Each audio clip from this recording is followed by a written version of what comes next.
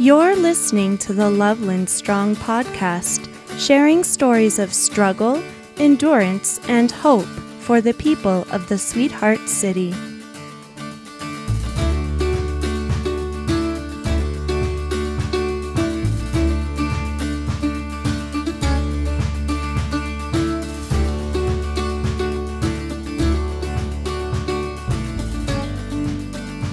Welcome back to the Loveland Strong podcast, friends.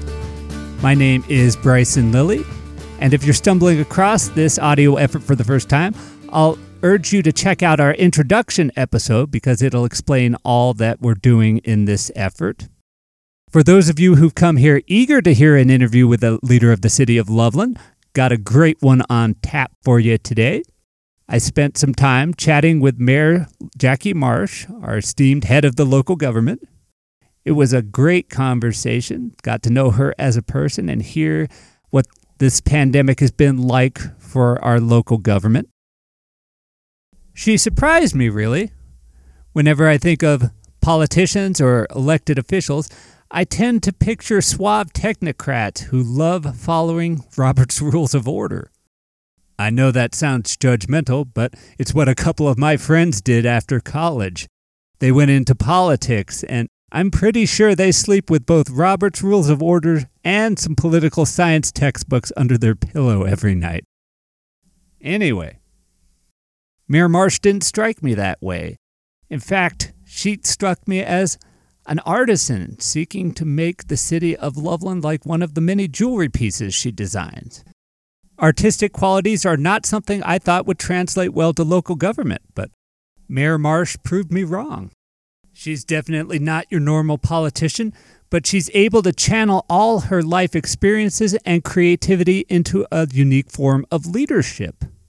It just goes to illustrate a point I think she would very much agree with, that anybody who is passionate about our city can get into a leadership position and effectively guide our community.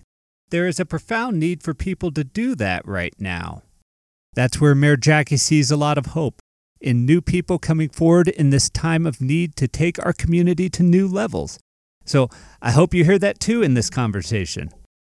To give you a little bit of a background on Mayor Jacki, if you haven't met her before, she's a recent transplant to the City of Loveland. She came here in November of 2017. To that point, she'd worn many different hats, as her biography online says. She was an early childhood teacher, a bookkeeper, a trade show marketing manager, a purchasing agent for a software company. And as of late, she ran a business down on 4th Street, Rebasque Designs, which she'll speak about a little bit in conjunction with her fascination with jewelry. So let's get into it. Let's hear from Mayor Jacki Marsh and learn about how she sees hope. This interview was recorded on September the 23rd, 2020 via Zoom.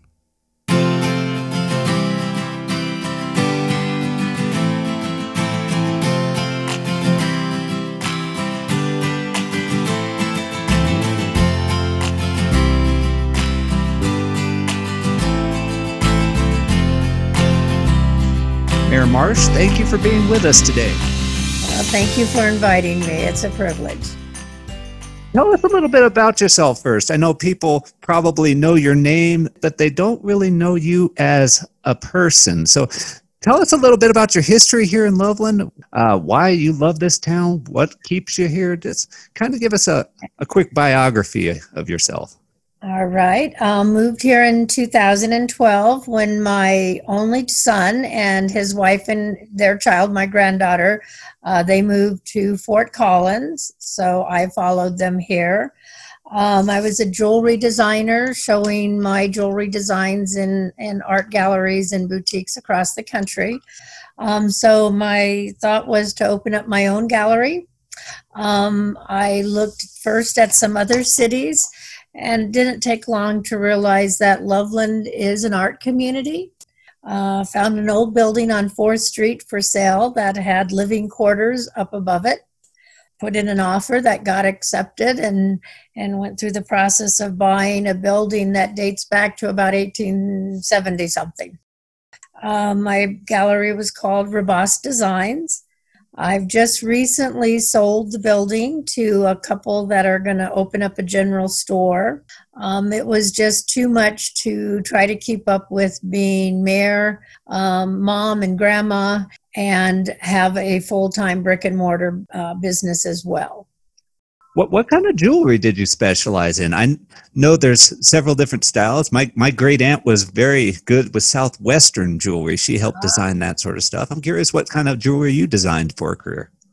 Well, it kind of, I got into doing jewelry by doing a favor for a friend who needed to sell an interesting bead collection back in about 2002, 2003.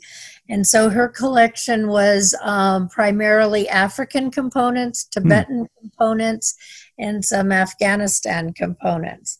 So I ended up, I like research, purchased a number of books on beads, and it turned out that the area that I lived in had a bead museum.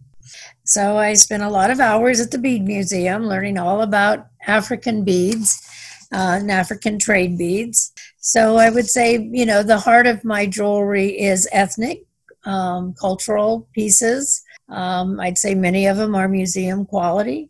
And then I do some modern things, with gemstones and things that, But I love creating.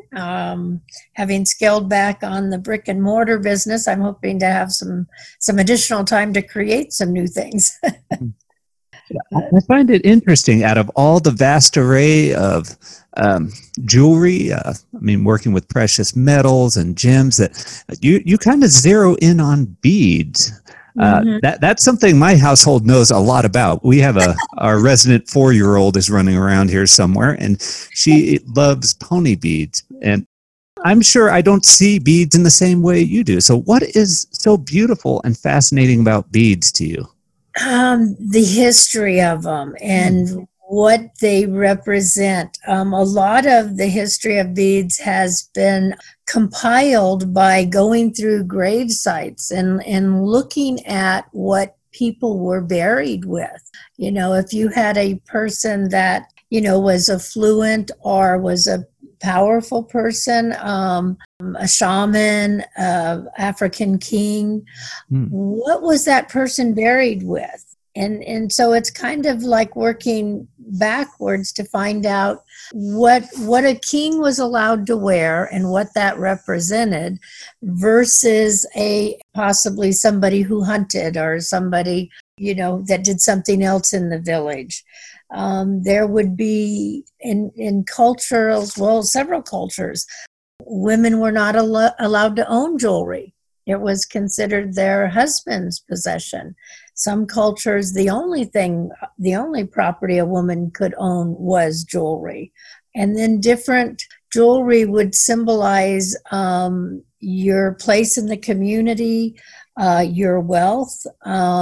Some would say when you were at the age of puberty. Some would say when you were engaged, like we have an engagement ring, but other cultures had different signs. A lot of jewelry was protection. If you think back towards times when populations didn't understand a volcano erupting or a hurricane or a flood wiping out, there were beliefs like the evil eye. So some of my oldest beads are what are called Roman eye beads, and they literally predate Christ, and they were worn by Romans for protection. So it's the history that I find fascinating, and then putting them together into a piece that a modern person would wear is like a puzzle. I'm with a history major in undergrad, so I find what you just said absolutely fascinating. I have honestly never thought about beads in that light before, but from what I'm hearing from you, you're fascinated because it connected people together. Yeah.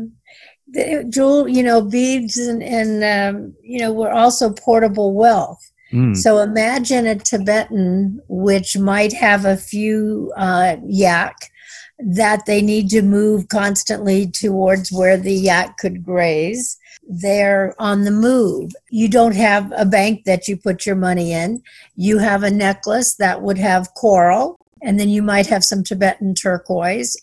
They get to a village and they might need grain, or they might need a night's lodging. So they'll take off their piece of coral and trade. And then at a later date, they'll try to replace that. It's fascinating. It really is. Absolutely. I wish we could talk this whole podcast about beads, but I don't think we get very far, but I would certainly enjoy it.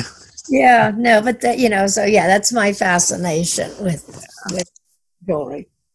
Yeah. So you're describing this thing that brings people together. It creates community. It emphasizes protection. It's commerce. It's so many things. Now I can sort of hear why you might be drawn into the position of local government, because some of those elements are definitely found in local government. But still, it's kind of interesting to me that a creative type like you would be interested in taking on the bureaucracy that is the City of Loveland. So how did you end up getting involved in that?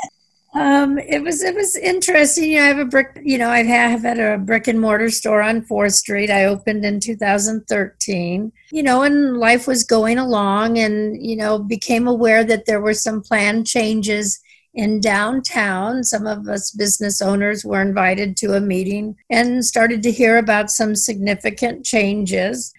I was caught by surprise by it. And I felt like, well, if I'm just hearing about this and I happen to go to that meeting, other people were probably also not aware of it. And so I kind of, asked the question, how could this be this far along and we're just hearing about it? And a very, interesting woman said, well, Jacki, if you went to city council meetings, you'd know. So I fault her with my eventually becoming the mayor. So I did start going to city council meetings. And, after doing that for a while, I realized I wanted to have a vote. I wanted to have a say. I think what I learned in that is that the public needs to be involved. The public needs to pay attention and be aware and to voice its opinion, because when we do voice our opinions, it can affect change. And in this case, it was very positive change. So a very positive outcome. Speaking on the vantage point of the public here, it's hard to stay attuned to so many sources of information going on around you. I mean, there's what's going on in your job, your household, if you have kids in school, and sometimes what's going on at the city level is far down on the list. And so, well, I think people need to come to their own opinion and their own, based on their life history, based on their circumstances. They should form their own opinion, but they can't do that if they don't have the information. So how do we get that information out? And unfortunately, you're kind of limited to, Facebook, which can be dominated by highly opinionated people. And, newspapers that don't have enough money or space to tell the full story. You don't, I can look at the recap in the paper of a meeting that we would have at City Council and feel like they missed a major point that myself or another counselor were trying to bring across. And so, I would encourage people to watch the City Council meetings. And you can watch them in archive format. Now, the only problem with that is we've already voted. So, you can go onto our website and you can read the agenda. It's usually available the Friday before our Tuesday meetings. And if there's anything of particular interest to you, you can watch it live, on channel 16, or you can, stream it on your PC and, email your council members, email your mayor. But we need those voices. We need those, we need those eyes and how they see the world and how the city works or doesn't work for them. So that when we're making decisions of where to spend the money and what things to focus on, those viewpoints are heard. Government is government no matter what era it is. I mean, there's always difficulties working with people of opposition views and getting them to coalesce and move forward on things. How has that been different in the time of COVID since March when this all landed on us? It impedes, I think, public involvement and public comment. When you have Zoom making it more difficult and feeling disconnected during those public meetings, it becomes even more difficult to have those really, gut-wrenching discussions. And I think we as a society, all the things that we're dealing with right now, COVID, racial unrest, it's a time that we need to have those difficult discussions. Mm. We need to dig in and figure out what the solutions are moving forward that are going to be best for our city and best for our people. And to have meetings be difficult technologically, physically, is not helping us have those difficult discussions that we need to be having. Government's a naturally kind of isolated place to be. Leadership always is when you're up in front of everybody. And when you can't communicate with the public and get their input, it makes your job that much more difficult. That's really got to be draining on the city governors and the city government. Well, you get a phone-in public comment and you don't get to see the person's face. You don't get to see their body language. It's a separation there. I think we as human beings like that connection that you have when you're in person, that you really understand, because communication is more than just the words. It's more than just the voice. We don't get that with the public comment when it's phoned in. Mm-hmm. And I think you miss part of the understanding behind somebody's words. You miss the passion. You miss the concern that they may be trying to share, or the frustration that they might be feeling with something that's not working for them. You just miss the presence of having that other person in the room. Mm-hmm. Yes. Yeah, you do. Where is hope for you? Where do you see it at work, and where can the people of Loveland, Colorado join in to bring that hope into reality? Everywhere around me, I see what you use the word hope, but I see progress everywhere around me. I think Loveland richness is our community, our people. But if you look at how much progress we make on a daily basis that may go unnoticed, Platte River Power is looking towards, green energy. Our parks and rec and our open lands are constantly,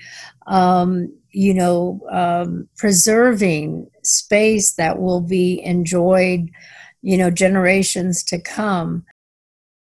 There are so many opportunities for people to get involved on boards and on commissions, volunteer. Our community kitchen, a relatively new agency, A Little Help. So many places where people in our community, Kids Pack, reach out and take steps to make us better. So I see hope everywhere. Your hope is the fact that despite every barrier and obstacle that has appeared, somehow the city of Loveland is still going and still doing wonderful things. And there are many opportunities for people to join in that. Yes, there are. And run for office. Run for office. Well, Mayor Marsh, thank you so much for speaking with me today. And I greatly appreciate you sharing where you see hope. All right. Well, I appreciate you allowing me to be part of your podcast. It's a new one on me. Amen to that.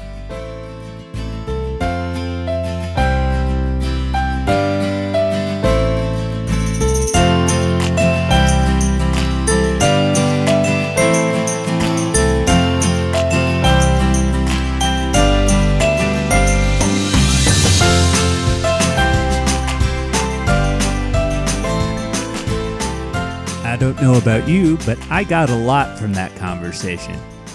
And you better believe I did a double take at my daughter's pony bee collection when I was in her room a little while ago. I'd be curious to hear any thoughts you might have. In any of these interviews, please feel free to share your input. You can email me at lovelandstrong@gmail.com.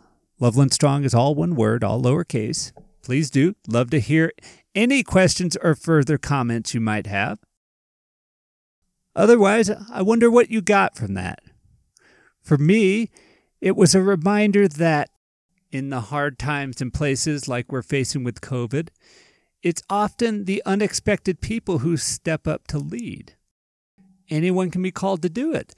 The business owner across the street, the family next door, any one of them can help provide the leader that gets a city through a hard time, or provides a voice that brings people together to work on a common problem. That was Mayor Jacki's hope, and I can't help but wonder how many other people might join in that.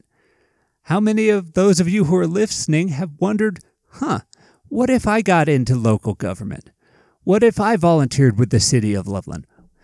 What would happen if I contributed my voice to everything that's going on?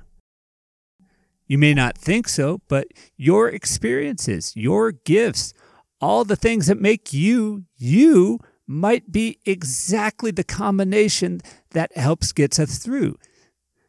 That's Mayor Jacki's hope right there, that enough people feel called to do that, enough people step into government to help get us through this tough time.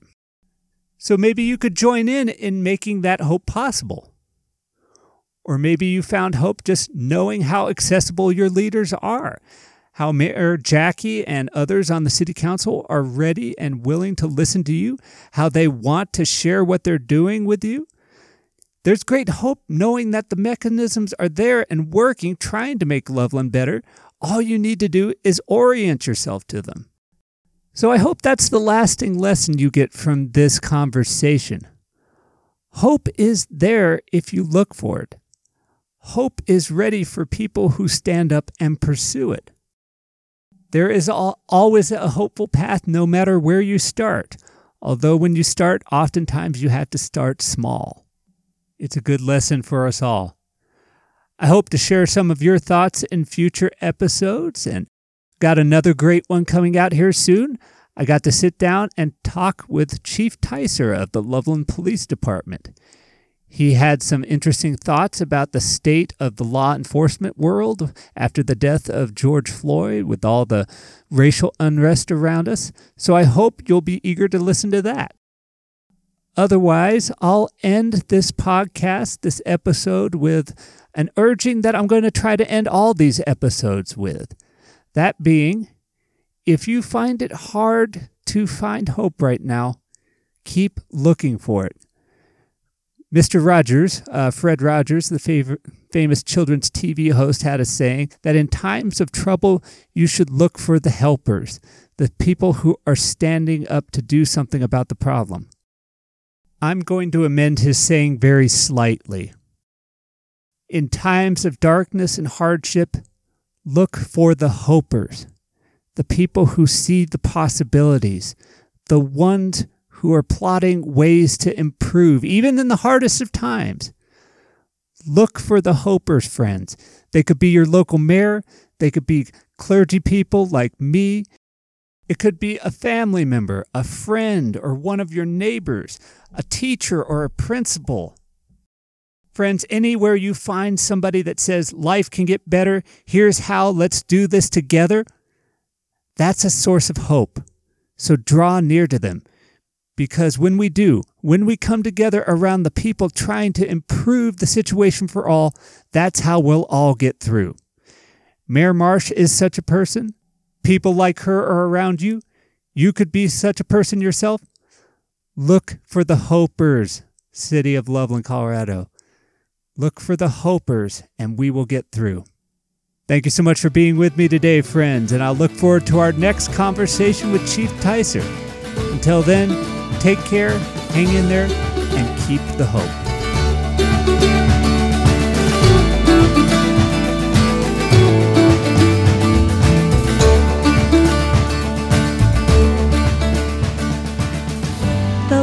Strong podcast is done in association with Trinity United Methodist Church of Loveland, Colorado. For any questions or feedback, please email us at lovelandstrong@gmail.com. Thank you so much for being with us. See you next time.